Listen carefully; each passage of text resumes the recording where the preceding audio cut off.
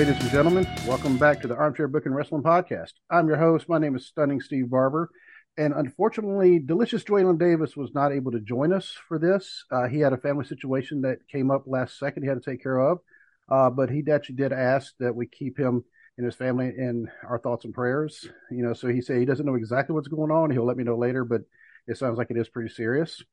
But another reason I hate that Dwaylen's not here is because finally, after quite a while, actually, of us kind of becoming friends through podcast network, I have Jamie Boggs and John Bailey from True Crimecast / Bless Their Hearts. You've heard me mention their podcast and them on just about every single episode we have because I listen to their podcast every week.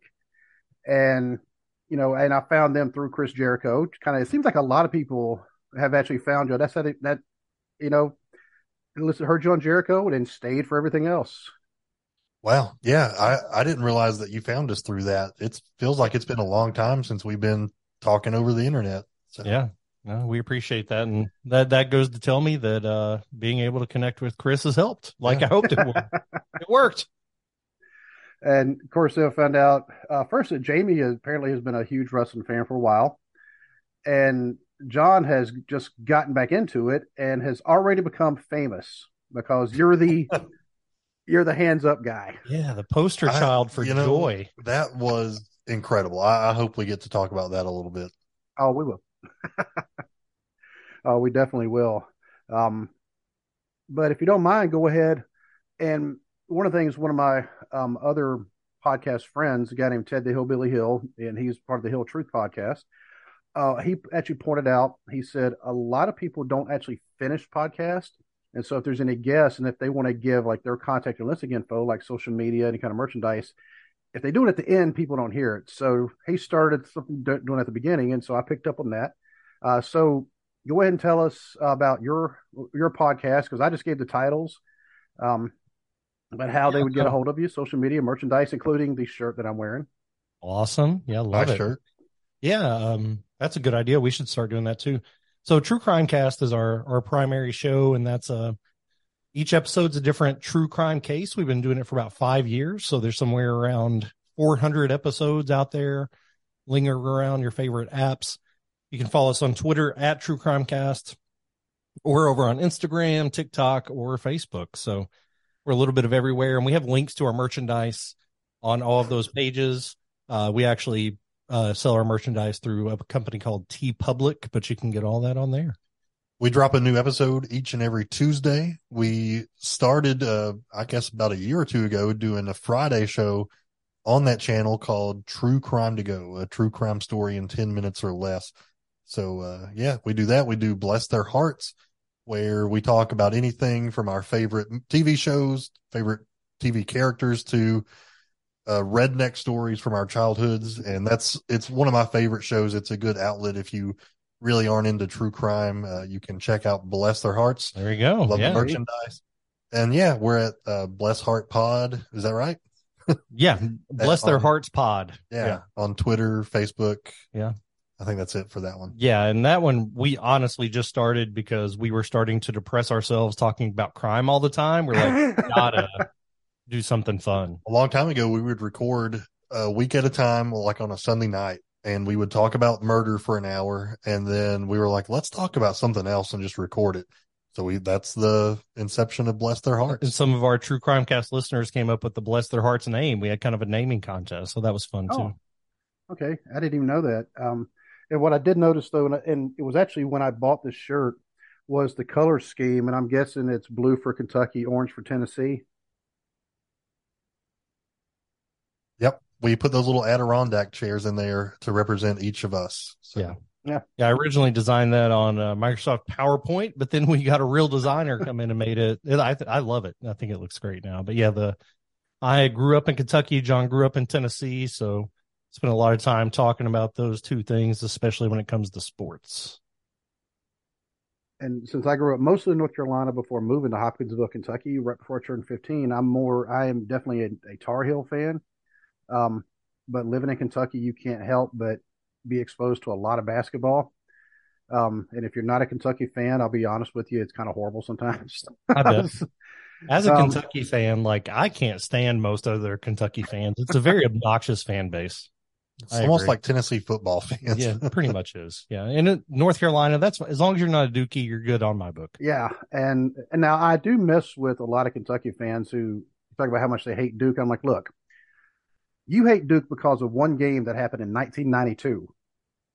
I hate Duke just based on principle. Yeah. Because that is one of the biggest sports rivalries, and because they're both usually not this year apparently, but usually they're both in contention for the national championship. This year when they played each other a couple weeks ago, it was the first time since 1970, I think, that actually maybe been before that, that they were not, neither one were ranked in the top 25. Wow. Yeah. I'm not surprised by that, but I hadn't thought about it. Yeah, it's a down year for most of the Blue Bloods. Yep.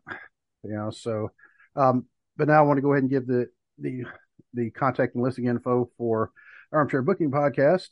If you'd like to email the show, it's armchairbookingpodcast@gmail.com. You can find us on Facebook at facebook.com/armchairbookingpodcast.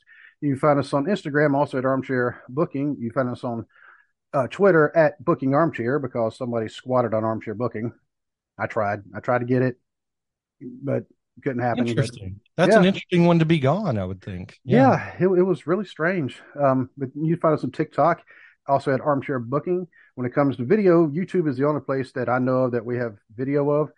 But as far as audio platforms go, you can find us just about any audio platform you can think of. If we're not there, let one of us know. You can even let Jamie and John know, and they can let me know. And we would do what we can to get ourselves added. We're actually hosted by Spreaker, which we switched to them about a year ago, and I couldn't have been happier. And our merchandise you can also find at tpublic.com/user/armchair-booking-podcast. I may or may not gotten that inspiration from your merch store. It's a great service. It's they really are. We struggled for years on the best way to provide that. We were going with some local stores and shipping things ourselves, and it was just way too much. TeePublic makes now I don't even have to think about it. It just happens. Yeah. I mean, you can get nice things like a phone case. Yep. You can get, let's see, coffee mugs. See, awesome, love it. Yep. You used to be able to get the tumblers. They don't sell the tumblers anymore, and I'm sad about that. You can get hoodies, and I know, Jamie, you love your hoodies. I see you're wearing one right now. Yep. I usually the t-shirt you have on now is the hoodie that I wear all the time. So, but I know another hoodie you can get. It looks kind of like this. There you go. Love it. Yeah. Yep. So, got that t-shirt. Had I known we'd be on video, I would have worn it. So, no, you're fine. If I know I'm going to have a guest on, where if I have something of their merch, I usually do try to rep it some. I really appreciate it.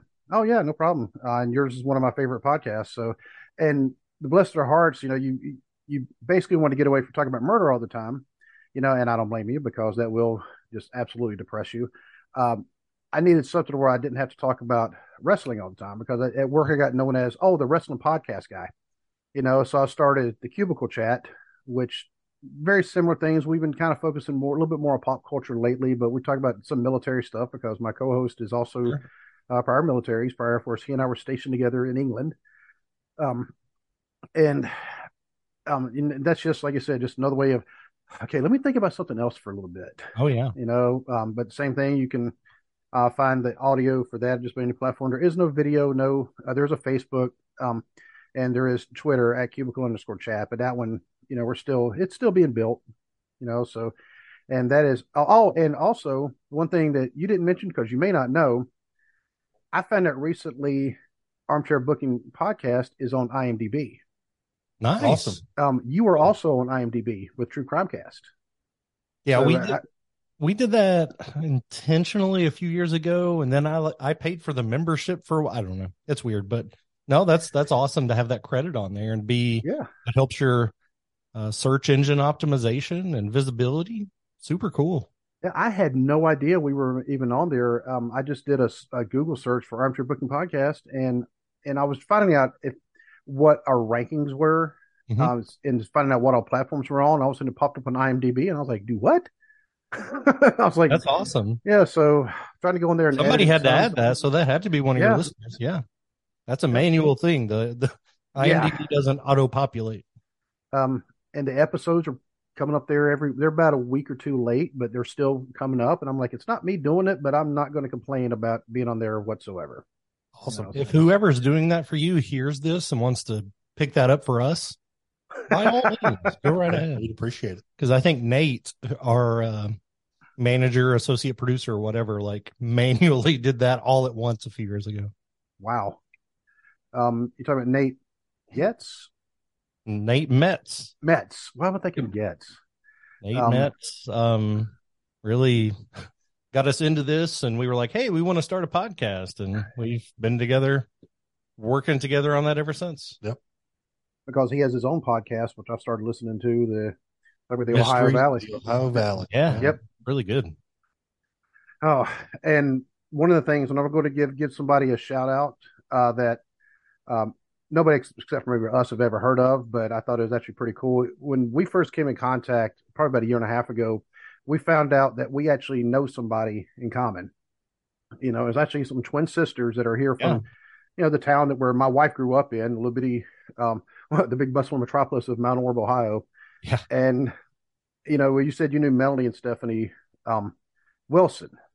And of course, now Stephanie, she's married to her husband's last name is Manis, and she actually lives down where you're at. And so I want to go ahead and give Stephanie and Daniel, because apparently Daniel's a big wrestling fan. He is. He was at the event we were at, AEW in Lexington back in January? Yep. Went to college with Stephanie, her husband Jared, and they probably live 2 miles from us. Our kids go to school together, and good friends. I've been to Mount Orb to visit her family at some point, I think shortly after college. So I've been there. I'm the Wilson stomping grounds. But yeah, Daniel, big wrestling fan. I always tried to get his dad into it, but never quite could. So I'm glad that it landed somewhere in that house. Well, I told Stephanie I was going to give them a shout out because of that, and she was very happy that we keep our show family friendly. And she said, "Okay, good, I can let them listen to it."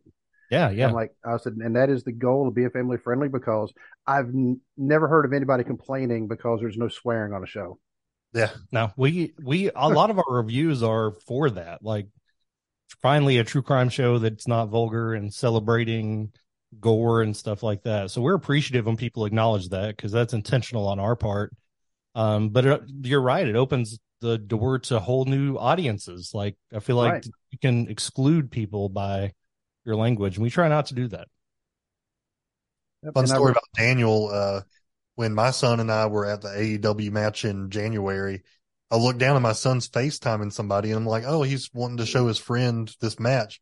Well, turns out Daniel was at the match, and they were FaceTiming each other to figure out where everybody was and where we were sitting. Pretty much from across the ring. Yeah, so but then we could see them. Yeah, we could wave at them. It was cool. Oh, so how long have y'all been wrestling fans? Gosh, I'm going to go first because, you could talk about this forever. Sure. So I grew up a wrestling fan. I loved it when I was in middle school. I really got into it in high school, probably not as much as my buddy Jamie, but man, back when I was in high school, and I realize I'm a youngin', but that is when Stone Cold, The Rock, I loved The Undertaker, some of those guys. That was like my heyday of wrestling. And then for whatever reason, when I went off to college, I kind of just put it on the back burner, and only recently have I got back into it again. Yeah. So you want to ask John questions, or you want me to go? Because I feel like I talk a lot. Well, I'll let you go ahead, Jamie, and tell us how long you've been a wrestling fan, because it sounds like probably longer. Yeah, I mean, I grew up with it. My dad was a big wrestling fan. My brother as well. We watched it every Saturday morning. That was when wrestling came on, Saturday mornings. Probably my first favorite was Sting, when he had a big rivalry with Ric Flair. Love those Ric Flair Steamboat matches back in the day. We would often go to see what was it? Smoky Mountain Wrestling. Oh, okay. Right there in Knoxville. Yep. So they would actually come to the high school in my town. They came to mine too. Yeah, to Kaywood High School. And I remember distinctly giving the Rock and Roll Express a high five at that high school and feeling like I was on top of the world. Like, it was the coolest. And actually looking back, I've heard Chris Jericho talk about some of his early matches, and like he wrote that book where he outlined every match. I think he may have been there that day, but I didn't remember him at the time. He wasn't big then, but Rock and Roll Express to me was. So my whole childhood, absolutely obsessed. I was the kid that as soon as we got a computer, the first thing I did was download theme songs and walk through the hallways doing entrances like my favorite wrestlers. In high school, I remember distinctly one day on Monday Nitro, Ric Flair, quote unquote, had a heart attack. I just happened to get strep that day, and I didn't go to school the next day, and all of my friends thought I missed school because of Ric Flair and that I was worried about him. So, but similarly, when I went to college about the time that Vince McMahon bought WCW, so that was just kind of a weird time in wrestling, and I was in transition anyway, so that's when I kind of walked away. And then my sons probably 5 or 6 years ago got into it, so that's where I've picked it back up, and then gotten a little more into AEW lately, but still keep up with the WWE storylines and watch as much as I can. Wow. So Sting was your favorite wrestler, is what it sounds like. Like blonde color face paint. Oh, the Surfer Sting. Don't love never really loved the Crow Sting. Like it was good for a while, but I say that he was at the AEW event we saw, and I was fangirling, so I guess I still love him. But my favorite was Surfer Sting. I really liked that. Oh, I figured you might like him because his son actually played football at UK. He did. He was tight end. Yep. So. And I always tried to catch him at a game, but never was able to. I'm sure he was there, but I just never ran into him. Well, John, who was like your favorite wrestler or wrestlers? When I was younger, Hulk Hogan was my favorite, but when I really got into it as a teenager, it was Stone Cold Steve Austin. I think that was probably the case for everybody in Jellicoe. I don't know what that says about Mr. Jellicoe. Yeah. And Mr. Harlan too. Looking back, I don't think he would be adult John favorite, but he was teenage John favorite wrestler. Yeah. He embodied who I wanted to be as a teenager. Well, I mean, even as an adult, he's like the everyman, right? Like he's your Busch Light drinking, just backyard barbecuing, wearing camouflage shorts, riding a 4-wheeler to the ring. Like, I don't know. He could have easily been my uncle. I'm more like him than I am Roman Reigns, right? Like I can relate to Stone Cold's character.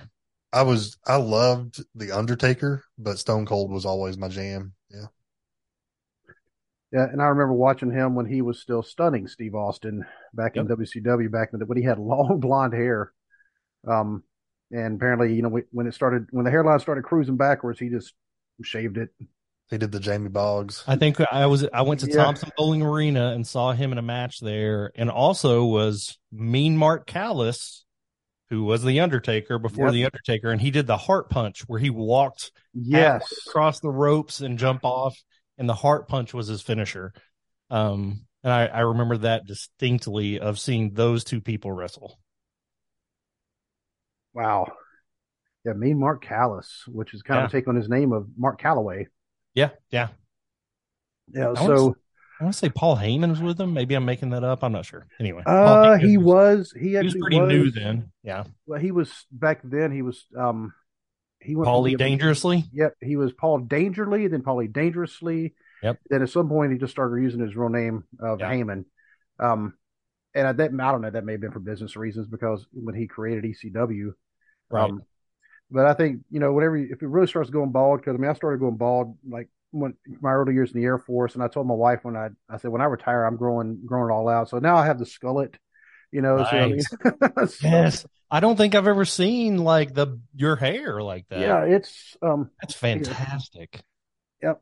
I normally keep it up in a ponytail, but I'm so jealous right now. You could rock it, man. I started shaving my head when I was about 23. I started going bald when I was a teenager. Like it's just genetically running away from my face. But I shave it. I go pretty full Stone Cold.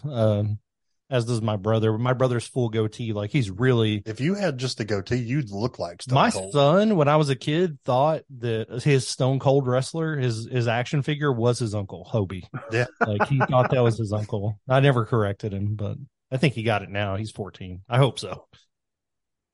Speaking of action figures, and I'll turn the light so you can see them a little bit better. You can see, I have a few action figures up here. that I'll move this. This is the ultimate wear. My wife got me that for Christmas, but you got your buddy, and we can actually say your buddy, Chris Yeah. Jericho.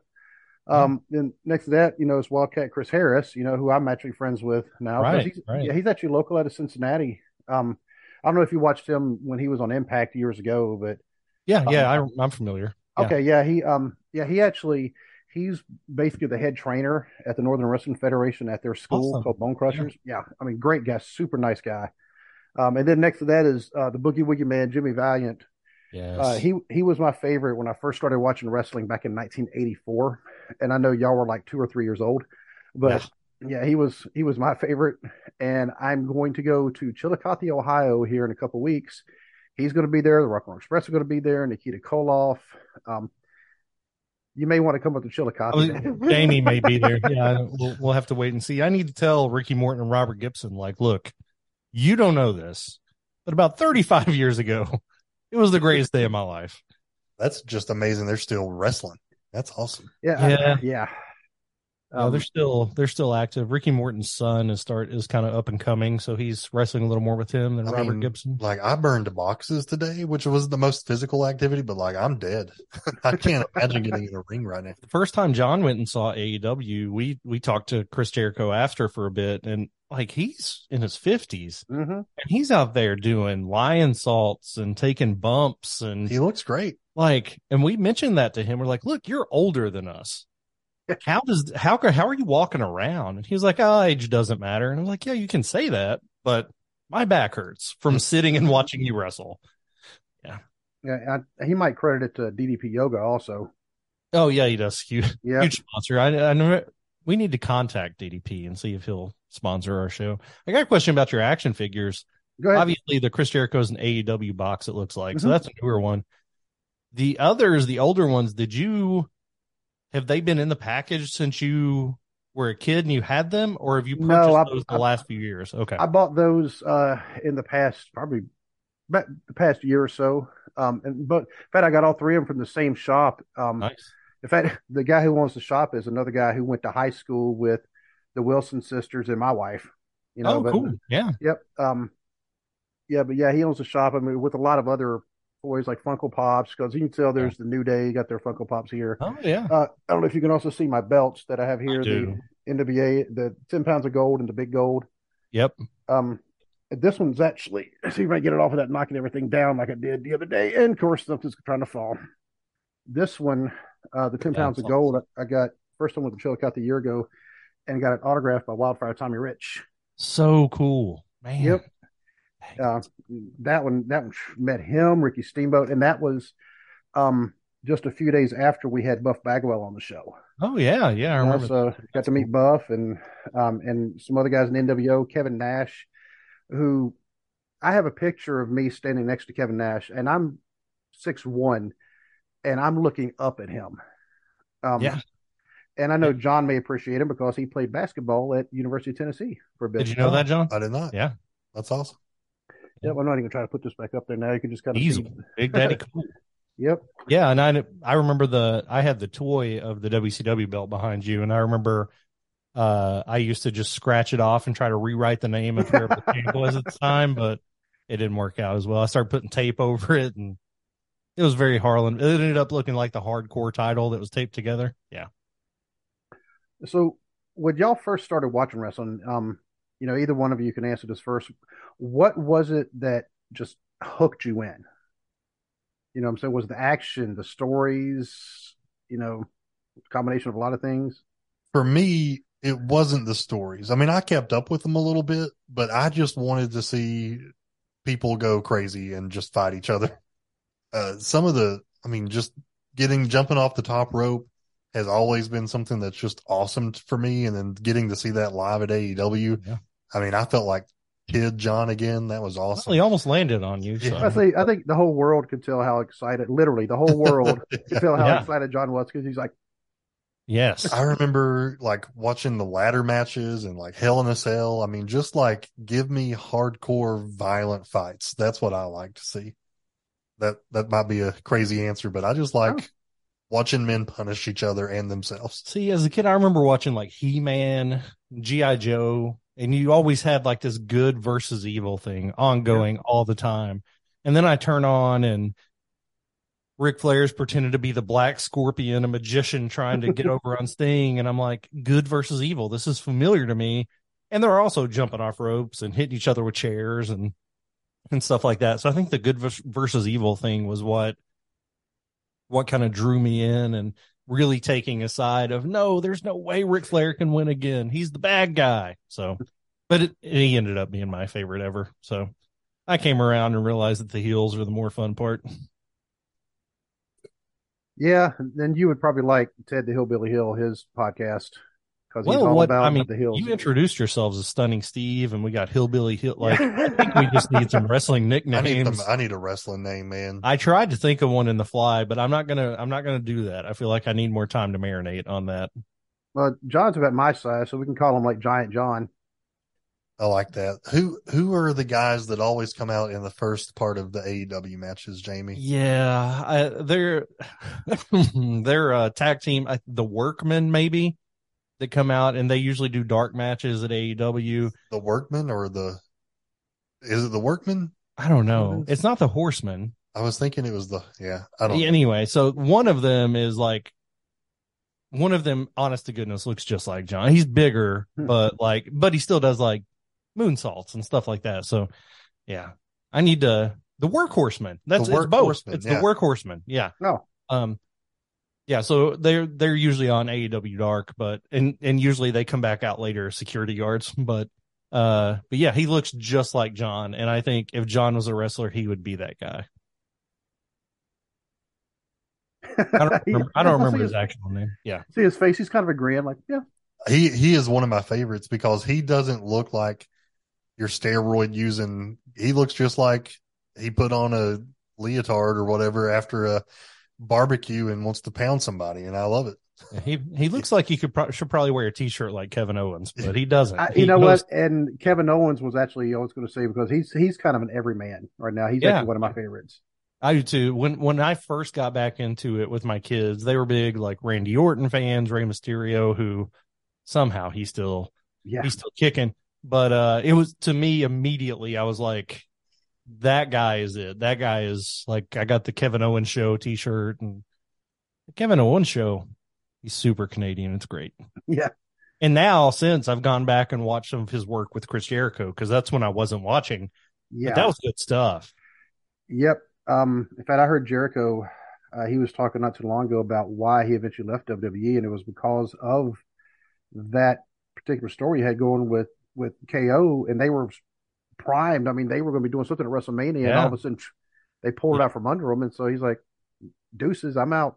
Yep, I saw that too. That's super interesting. The politics of all of it is always fascinating to me because, I mean, even going back to when NWO came over to WCW, when Scott Hall showed up, I'm like, this is not okay. Like, what are we doing? Because he's like taking over from the announcers and calling out the owner. That was stuff that people weren't doing yet at that time. And like, I know people had gone back and forth, but it was still different. He was a different kind of character. I wasn't okay with it, but it was wonderful for a while. And speaking of Jericho, and I know a lot of people are going to be asking, how did that happen to where all of a sudden he was on your podcast and then you were on his, and of course that's where I found out about you, and then I could hear the accents. I'm going, they're from Kentucky somewhere. and it made me go, I got to listen to that. Of course, then the subject matter obviously, kept me hooked. And then I remember I talked to you first, Jamie, through Twitter Messenger. And then I ended up being on Bless Their Hearts for an episode. And then I wrote a couple of the episodes for True Crimecast, which, by the way, I do have some more ideas for that. I'm just want to throw that out there. It's just a matter of that. Can always use the help. It's just a matter of finding the time to be able to sit down and get it. But how did that happen, to where y'all ended up being friends with Jericho?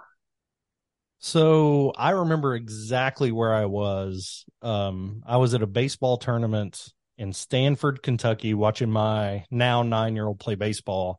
In between games, I just walked around listening to podcasts. And I listened to Talk Is Jericho, where he talked about Rob Chalk, a guy that he grew up with. The serial killer. It was a serial killer. Yep. So I got on Chris's website, and I was like, I got nothing else to do. I'm waiting 2 more hours for this baseball game to start.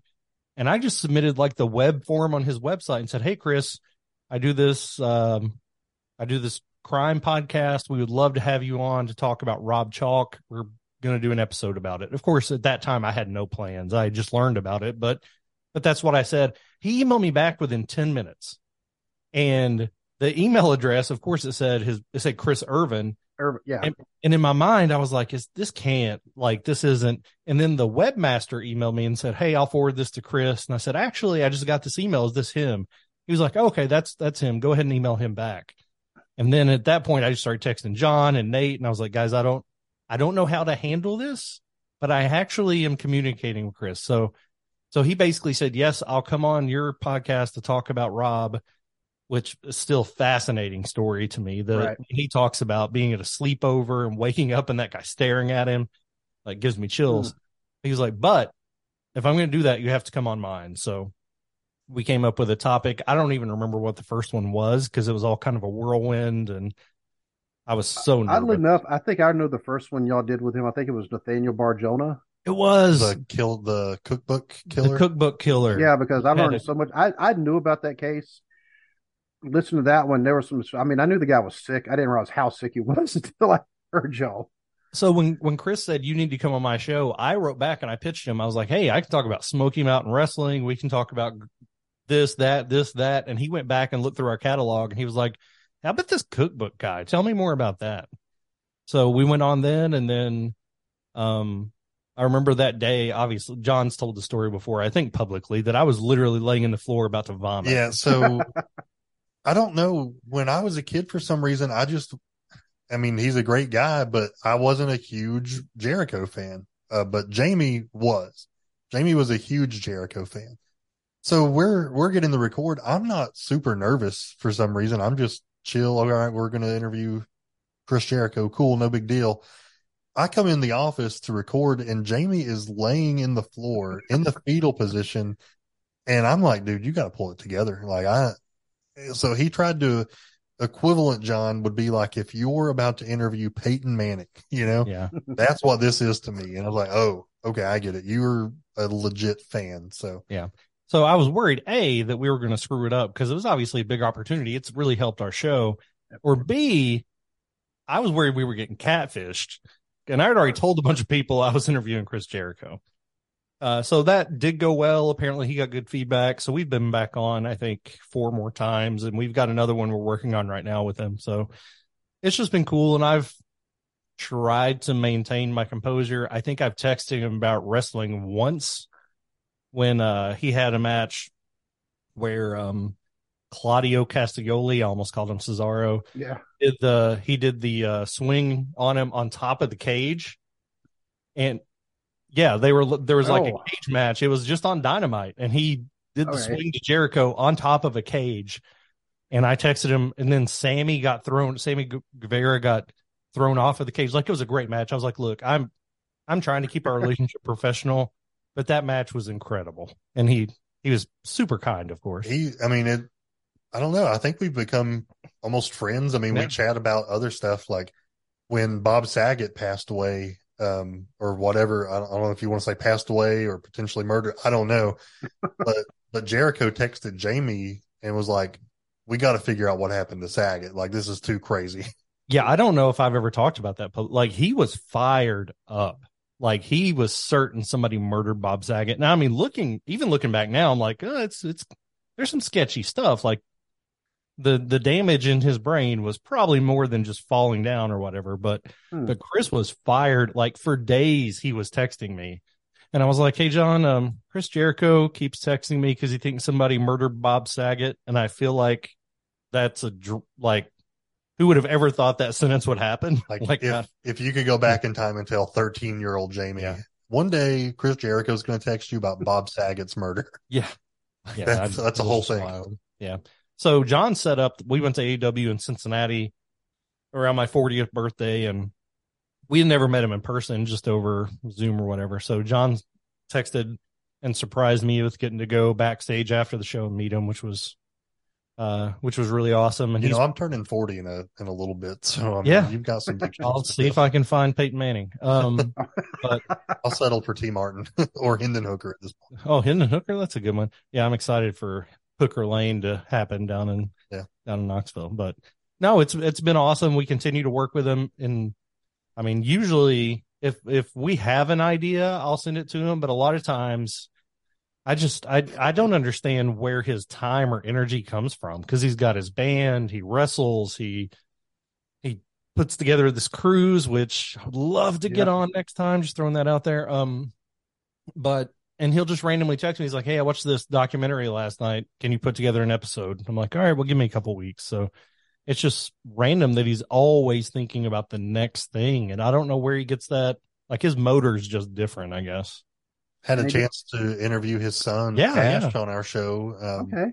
And that was awesome. Not only does he have all those things business wise, but got to interview Ash and hear a little bit of just, he's a dad too, just like us. So, that was cool a bonus episode of True Crimecast, because Ash writes about paranormal stuff for Chris Jericho's website, and he's a college freshman. But we talked about Skinwalker Ranch, and I did listen to that. Well, I've listened to all of them actually.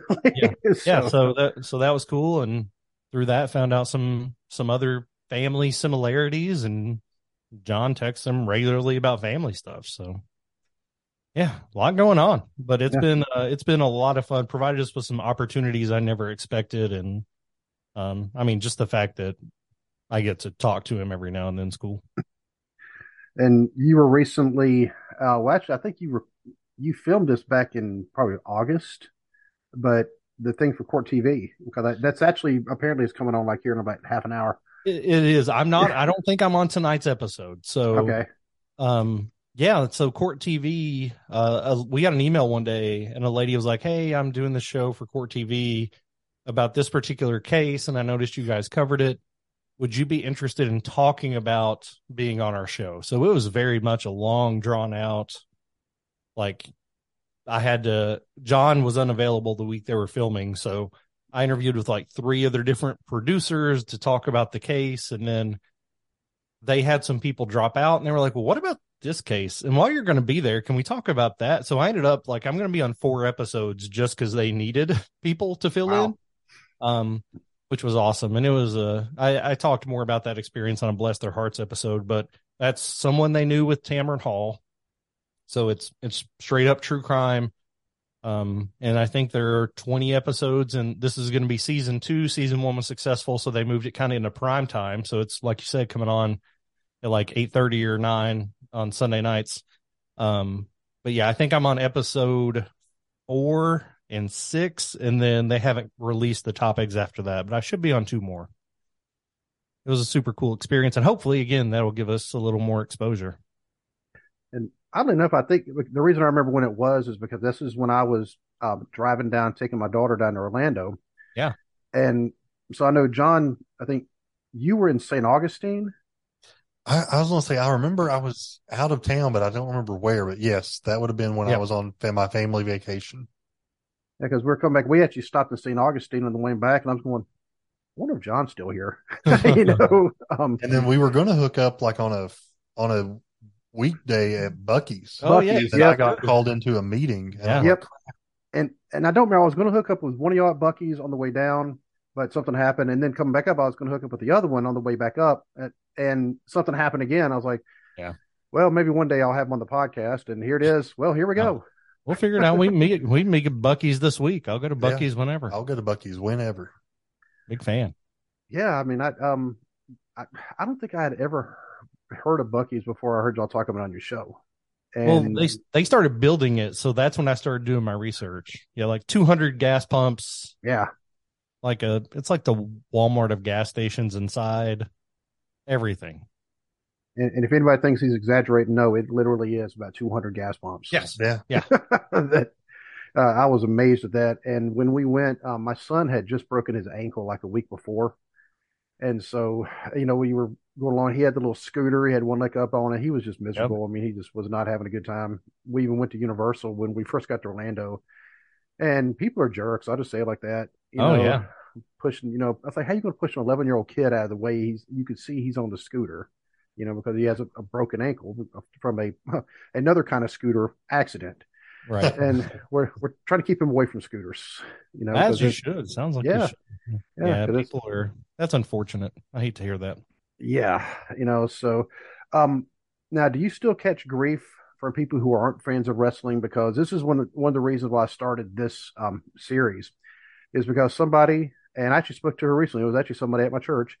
She found out I was a wrestling fan, and she said, "You have a master's degree. How are you a wrestling fan?"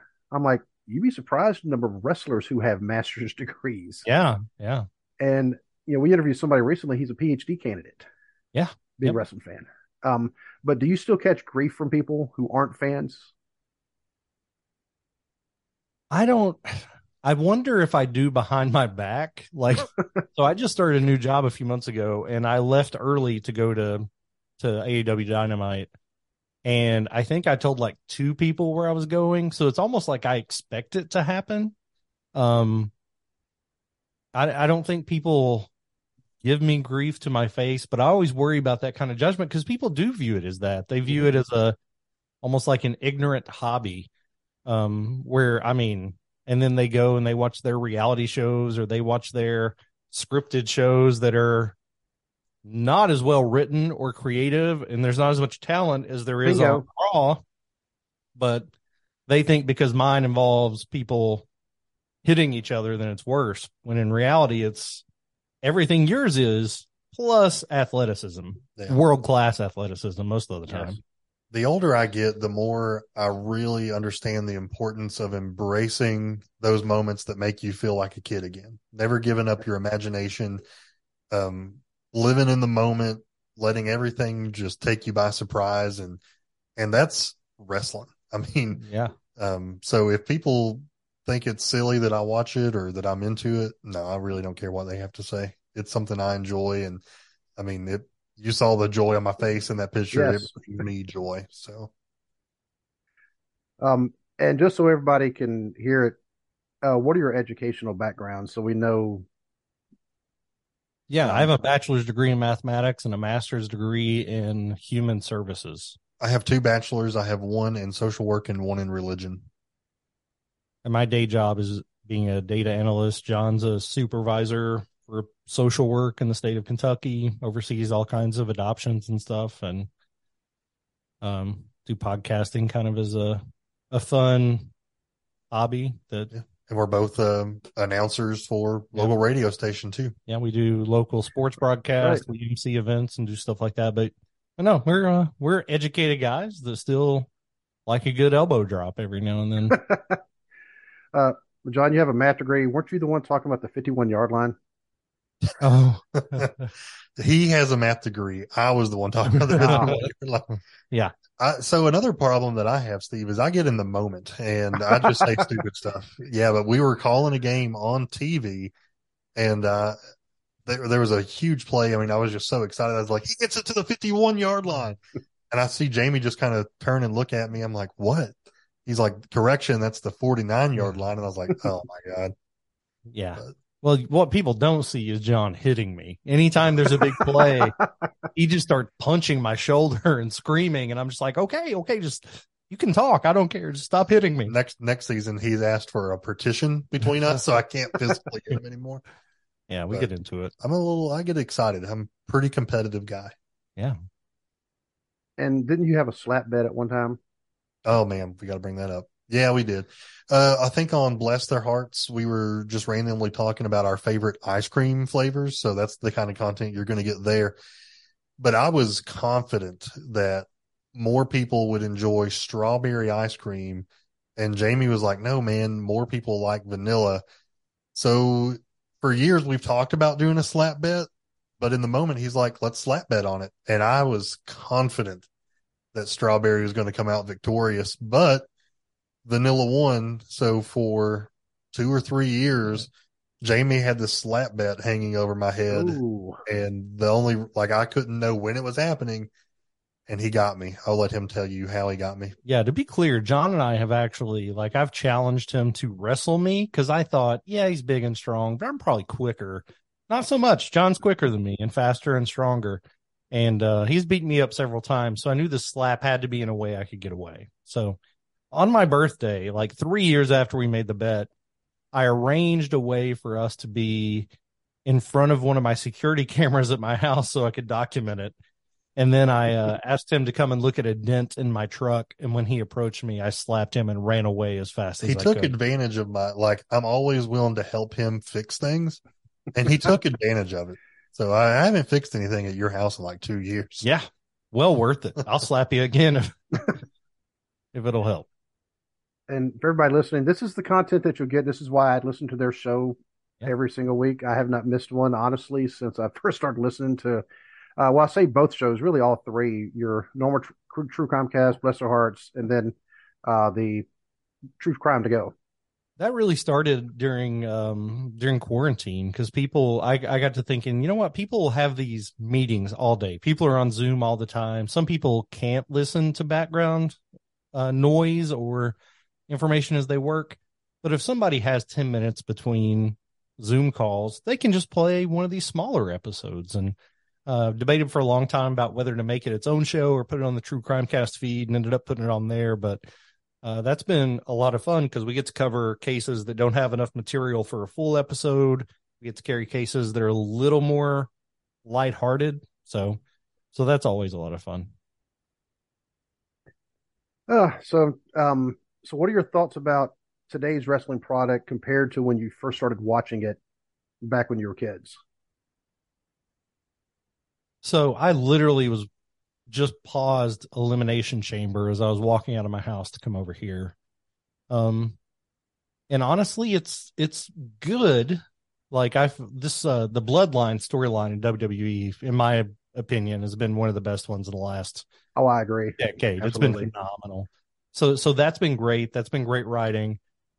I kind of feel like the problem is it's very top heavy. If you're not one of the 4 or 5 biggest stars, then you're not getting the good storylines. I feel like even back when I was a kid, Ted DiBiase, like the $1 Million Man, always had awesome storylines. He wasn't very often in the world title picture, but he was like, I remember those storylines. I remember tons of matches between Doom and the Steiner brothers and all that. And there is an element to that, I guess, with the Usos and the New Day and that kind of thing. But I feel like there was more effort throughout the card in the stories.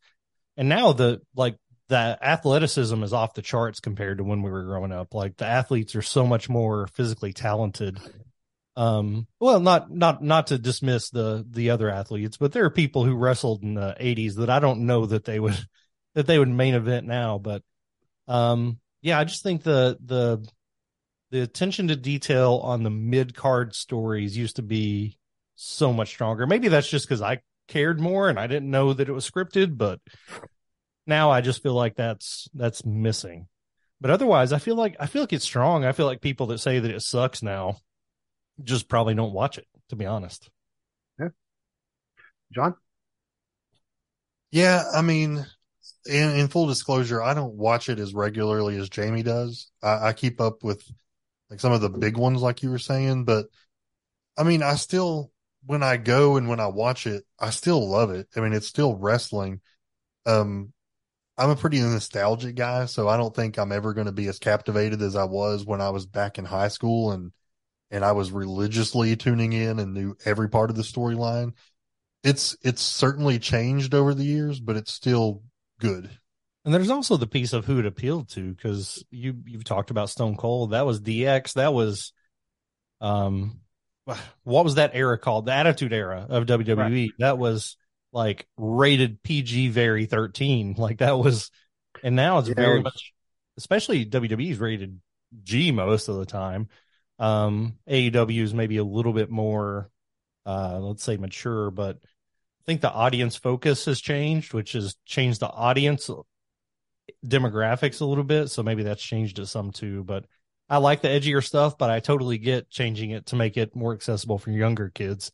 Cause I don't know if I would have let my 9-year-old rock a DX t-shirt back in the day or right. let him know what those magic 2 words were, but I know I loved, like I have that theme song. I coach a baseball team and I have a playlist for practice and it's mostly wrestling theme songs and DX's song is on there. It's great. Was it kind of metal, leaning towards as far as a musical genre, or Oh yeah, a lot of AC/DC, a lot of Metallica, Guns N' Roses. That's I don't know. Like, and anywhere we go, if we're like covering football games, occasionally there's newer stuff, but I feel like it always goes back to that 80s and 90s rock that we listened to when we played high school sports. It's withstood the test of time, I think. I could listen to Welcome to the Jungle and run through any wall you put in front of Yes, me. absolutely. Yeah.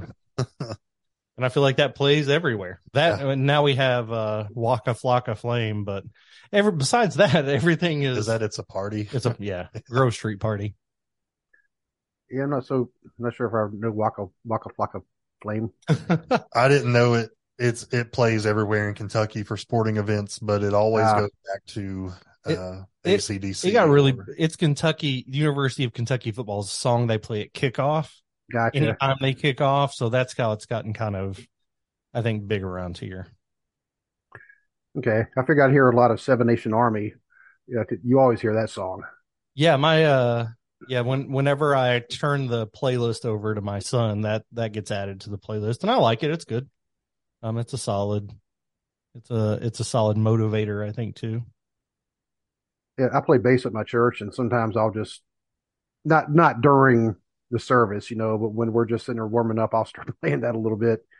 See, I love that. I've been to some churches that'll play like a secular song every now and then that kind of rocks, and I'm like, oh, I can get into that. Like, let's not stray too far. Like, maybe it's got some application, but I like the energy.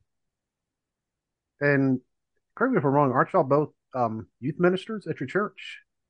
Yeah, we're both. I wouldn't say youth ministers. We both work in the youth group Okay. as chaperones, and then we teach Sunday school, high school Sunday school together as well. Yeah, we're pretty involved in the youth group from week to week. I've chaperoned youth groups before, and yeah, that's a lot of fun. Early, it's wild. We don't do this in our youth group now. I don't think our youth minister would put up with the shenanigans, but I was a youth minister back home in Jellicoe, Tennessee, and we had some rough redneck boys, and they would show up an hour before church only to wrestle me and a few other of the chaperones. So we would have, I mean, if you drove by, you would think, God Almighty, they're brawling in the First Baptist Church yard. But it was just fun. Like, we would get out there and we would just wrestle for an hour before church and just have the best time. And then it spilled over into church camp. Like, I remember one time we went to church camp and we had the belt. And if you wanted the belt, you had to come take it from us. And so we would wrestle in our free time at church camp too, like different churches. That's awesome. We're the undefeated champions of the. I bet you are. John and I have been to 2 wrestling events together now, but he always tells me, I feel like if somebody's going to wear a real belt around, they better be ready to defend it. Yeah, you see a lot of belts in. Yeah, I agree. And so we were walking out of the one in Cincinnati. Yeah. And Jamie was walking beside me, and there was this guy. Dude, I mean, I've seen giants before. He was huge. He had to be every bit of 6'7", like 350 pounds of just pure steel muscle. And I'm aggravated. I don't care to talk to anybody. So I'm like, hey, dude, my buddy said he could take your belt from you. And he looked at Jamie and he knew I was joking. So yeah, I limped away as fast as I could. But yeah, I agree with that. Like church camp or at an event, if you're not going to defend it, don't carry it. It's like the 24/7 title. I mean, I did that on Halloween because I walked around with this belt. Yeah. Mask. I have a couple masks also. Oh, yeah. Yep. This mask right here, actually, I was wearing that and carrying the belt around on Halloween while wearing the hoodie. I think I saw a picture of that. That's awesome. Yep. It was my profile picture for a bit, but I was like, basically, if anybody wants to challenge me, come on. Let's get it. I'm good for a minute nowadays. Yeah. Yeah. So I have to carry a chair with me too, to make sure I can hang. Yeah. So if I'm ever able to come down to actually, whenever we do meet at Buc-ee's, because I know it's going to happen, so I'll bring the belt. I'll bring both belts. Me too. All I've got, my sons have asked for belts so I've got the WWE belt, and then I have the red and the blue Universal titles. Well, Okay. I say my kids have them, but I mean, I'll take them when I want them. But I don't have. I would love to have one of those older belts or like the old United States Championship, like when Luger had it. Like I would love to have one of those. The one I'm wanting next, that honestly is the Mid Atlantic title. Oh yeah, The one that had like all the you could see the states on there. yeah. The one that Avalanche Buzz Tyler he had a disagreement with Dusty Rhodes, and so he left and he took the belt with him, and so they had to make a new belt. And then he showed up later on a car lot commercial from South Carolina. We could get channels from South Carolina because I remember seeing him going, "That's Buzz Tyler," and he's got the belt, and they just referred to him as the Mid Atlantic champion. So That's but, awesome. and I wish I could find the video of that commercial. Yeah, that's a great story. Yeah, so I'm familiar with the belt, but I don't remember that story. but so might try to make it up to Chillicothe. It's on the 11th of March. Okay, that's not a bad idea. I'd be down for that. I'll look and see who else is going to come. We went to Comic Con in Lexington last year for the first time, and there were some like Jerry Lawler was there and some other folks. We didn't really go for that, but I love just going around seeing, like, even if I don't stand in line to get an autograph or whatever, just being like, oh, Jerry Lawler, who I know just is recovering from a stroke, but yeah, even at the time, like, he looked young. Like, I feel like there's some Botox involved, but he looked good last year when we saw him in Lexington. Jerry Lawler, he's had two strokes and a heart attack, but he's actually a teetotaler. He does not drink. He doesn't smoke. I mean, he takes really good care of himself, and yet he still has these health issues. Yeah. So kind of makes you wonder. What do you think, John? I mean, I live the way I live, and I'll deal with the consequences later. I loved him on. I'm a big fan of Dark Side of the Ring, and they did the Territory series. Have you watched that? I've watched some of them. Yeah, I love that. Yeah. The Jerry Lawler one, and he tells the whole Andy Kaufman story like really well, and I was a huge fan of that. I have another story that I completely forgotten about. I think I've told John this before. 2010, I was covering the Lexington Legends, so a single A baseball team in Lexington. For a particular game, the Mouth of the South, Jimmy Hart, was going to be at the game. I have no idea why. And I hadn't been to a baseball game all year, but I had credentials. I wrote about it, but I just didn't go to a lot of games. I contacted them immediately and said, I need a one-on-one interview with Jimmy Hart. And they scheduled it. I had Saturday, be here, 10 a.m. You and Jimmy sit down. And at this point, like, I hadn't gotten into media. This was huge for me. On Thursday, my appendix ruptured. Oh, and I had to have surgery, and I missed getting to meet and interview Jimmy Hart because of my appendix. And I will never forgive my body for that. I mean, if it makes me feel any better, I actually got to meet him a few months ago, got my picture taken with him. That makes me feel worse, Steve. Yeah. I'm glad you brought it up, but yeah, like a shot in the appendix. Did he have the megaphone? I got to know. He did. He actually made me hold it. Oh yeah, man, that's awesome. Like, that would have been so much fun. I wish I could go back and just power through it. Be like, it's okay. Gangrene it'll wait. I don't know. Be like Dwight Schrute yeah. with his appendix ruptured still there in the movie. Oh yeah, trying to get the promotion. We call those the lost years of The Office. Yeah, because I met Jimmy Hart and Lance Archer both. They were at a high school gym in Williamsburg, Ohio, about 10 minutes away from where I live. See, that's another guy. I feel like he could be a main eventer. Like, he's a beast. He's a big dude. Super nice guy too, thankfully, because I don't think you want somebody that big. You don't want them to be mean.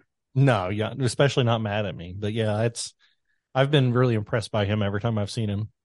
He's had some good, really short-lived storylines in AEW, but I haven't seen him much otherwise. So I don't have any more questions. Do you have any last words? Anything you want to say to anybody? Who was the match that we talked about the picture from? What match was that? Because I know it was a very significant, powerful moment in the AEW community. Yes, that was okay. Now my Alzheimer's is kicking in. My brain is not working. The week leading up to that, Jay Briscoe, who was one of the Briscoes in Ring of Honor tag team champions, died in a car accident. So that night was set aside to honor him. His brother Mark wrestled Jay Lethal in the main event. That's who it was. Yep. And I tell you, like Steve, of course we're all there for fun or whatever. When Jay Lethal come out, he's literally weeping in the ring. Like he was good friends with the Briscoes. His brother comes, like, yes, I get emotionally engaged and excited about the matches, but that was heavy. That was a heavy moment there. But during the match, we were sitting right by the bell table, like literally right beside. Like I asked them if I could ring the bell, and they wouldn't let me. But he puts Jay Lethal on the table right beside John, jumps off the top rope, and as he's coming down, you can see John underneath him, like holding his arms up, cheering. And then we mentioned Nate Metz earlier. Nate's beside John, looking at his phone. Yep. He says he was trying to take a picture. I think he was just. It's an iconic photo. I mean, it is one. I mean, and it's not because I'm in it, but it's just it captures the moment. Yeah. Of this man who lost his brother. He's out there doing this in honor of him. And I don't know I'm sorry I'm going deep and I'm not trying to be fine. You're fine. But like it's a good metaphor of life. Like I'm living in the moment, having the time of my life. And then there's everybody else around me. You're not, Jamie, but everybody else is on their phone and like trying to record it. Like, I don't know. You only get this life one time. And so enjoy it. Take it in. Don't spend it looking at your phone or trying to capture a moment in a picture. Just live it, you know? I was grabbing our kids and I saw it coming and I started shoving all them toward the table. I was like, yo, I got to see this. And then I ended up behind the cameraman, but but just such a cool, I've been to Neyland Stadium when Tennessee's come back and beat Florida. And those are incredible moments that I'll never forget. But for whatever reason, that wrestling moment and that match in particular was something I'll never forget. And I'm pretty sure table shrapnel like bounced up and hit John. Like, I can't tell you how close he was. Yeah. I mean, if you have any splinters from that. Yeah. I examined the table, and when I was a kid, I always thought, they've probably they've cut the metal and they've put like cuts in the wood. No, like the metal frame was still very much intact. Like, dude went through a table. Yeah. It was awesome. It was great. And then they finished the match in a very emotional way. And then the whole locker room came out on the stage and just, I don't know, it was super, super heavy. And that was the end of Dynamite. And that night which they usually do this, they recorded Rampage right after. Right. So we had to go from like this super emotional time to, we're excited to start a new hour of wrestling. So I think everybody's pretty drained by the time we got to Rampage. A lot of folks left before Rampage. Yeah. Because, I mean, that was the climax of the night. Yeah. That was a great show. I didn't post this online. But I got an argument with Jeff Jarrett, which was a lot of fun. And it was totally like in care. He kept getting out of the ring. I was like, get back in the ring, Grandpa. He was like, I got your grandpa right here, boy. But we were going back and forth. That made me very happy. Yeah. A lot of the guys in character go by and just say hateful stuff to us, but then give us the wink. Like, when, there was a moment where somebody came out of the ring that night in Lexington or came off stage and just pushed one of the security guards sitting at the bell table. And like, I don't know. I was like, is this real? Like, did this really just happen? And he's laying there going, and then when the camera moves, he's like, I'm good. Because we were all like, this wasn't planned. Like, the guy's hurt. Like, I saw him hit his head. Because we saw a guy get hurt when we were meeting Jericho. Yeah, we did. Yeah, that was the night that Hangman Page got a concussion, and he was unconscious in the ring, and they had to scramble to finish the last 10 minutes of the show because they didn't have that planned. It was wild. So y'all have been at two very significant AEW events. Yeah, that's a good point. I hadn't thought about that. Yeah, that was a good one. And I can't wait to go again. It's always a blast. Yeah, because I know when y'all were at the one in Cincinnati, you actually messaged me and said, Steve, are you here? And I'm like, no. Because I wasn't trying to rub it in, but I just thought, hey, we're close to Mount Orb. I know. I wanted to go, but it was during our budget season at work. And it was during that time period I worked about 200 hours in 3 weeks. Jeez. Yeah. And not a good time.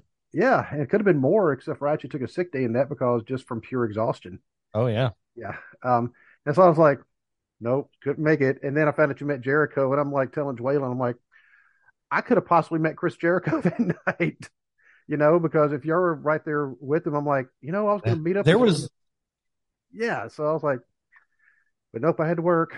So, and y'all There know was where I a work. guy I'm like not going to say where I work, but go ahead. there was a guy that was sitting down, and I walked past him. I was like, "Holy crap! I work with this guy." So I was like, "Tyler, what's up?"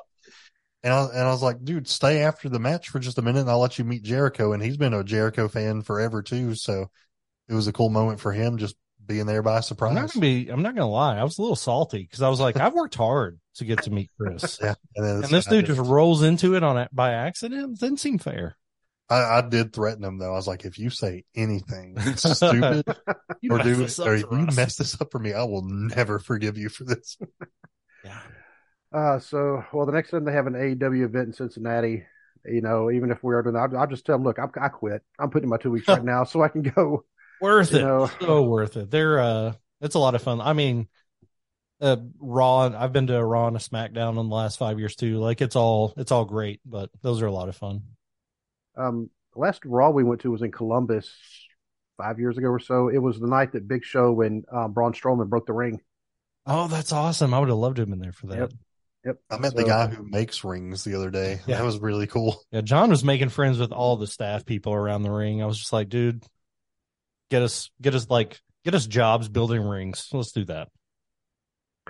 Well, but I say with both your personalities, now that you really talk with you, because the only other time we've talked was back, I still remember the day, it was my birthday in 2021. We had about maybe a half hour conversation, 45 minutes, and now been even longer. So, with your personalities, I can definitely see how y'all make friends easily, and I can see why both your podcasts are, been very successful. Well, I appreciated that. I just can't believe I actually talked Jamie into doing it. Yeah, it took a long time, but the timing worked out, I think. No, we really appreciate that, Steve, and same to you and your show. Love seeing people do I don't know, just using interests and being creative and creating is, I don't know, it's exciting for all of us, I think. Oh, and like I tell people doing podcasts, I mean, it could be kind of, you can just kind of just talk about whatever, Yeah. so Yep. it's really therapeutic almost. Oh, absolutely. I completely agree. Unless you talk about murder, then it's no. No, Yeah, that is because I don't know. A lot of times we were just dissecting cases sitting at our houses anyway, so may as well throw a microphone out there. except for the ones like I know the one that I sent to you about Dean Coral, and you said that you spent a lot of time looking at your phone during it because it was so crazy. And I'm Yeah. like, yeah, sorry about that. West Memphis 3 this week, so a lot of phone watching then. Yeah, I Next know. 2 weeks actually. We've split that up, so that's a tough one. Yeah, I can see splitting that one up because they did a 3-part miniseries on it. They So, did. but that is all I have. Thank you so much, gentlemen, for coming on. I've been talking about your show, like I said, ever since I heard it. I've been trying to give it a shout out every week as long as I can. And then we become friends, and especially through social media and everything. And then we have common friends already, which I think is really wild. I think actually in John's neck of the woods, I think there's other people. One of my supervisors, he's originally from like the Williamsburg, Jellicoe area. Um, technically he lived in Williamsburg, but he went to school in Jellicoe because I guess he lived so far away from the school. They just registered his grandparents' house in Jellicoe, so he just went to school there. Wow. Yeah. Tell me his name off the air and I'll see if I know him. All right, I'll do that. But until we can talk again, my friends, I just have to say good night and God bless.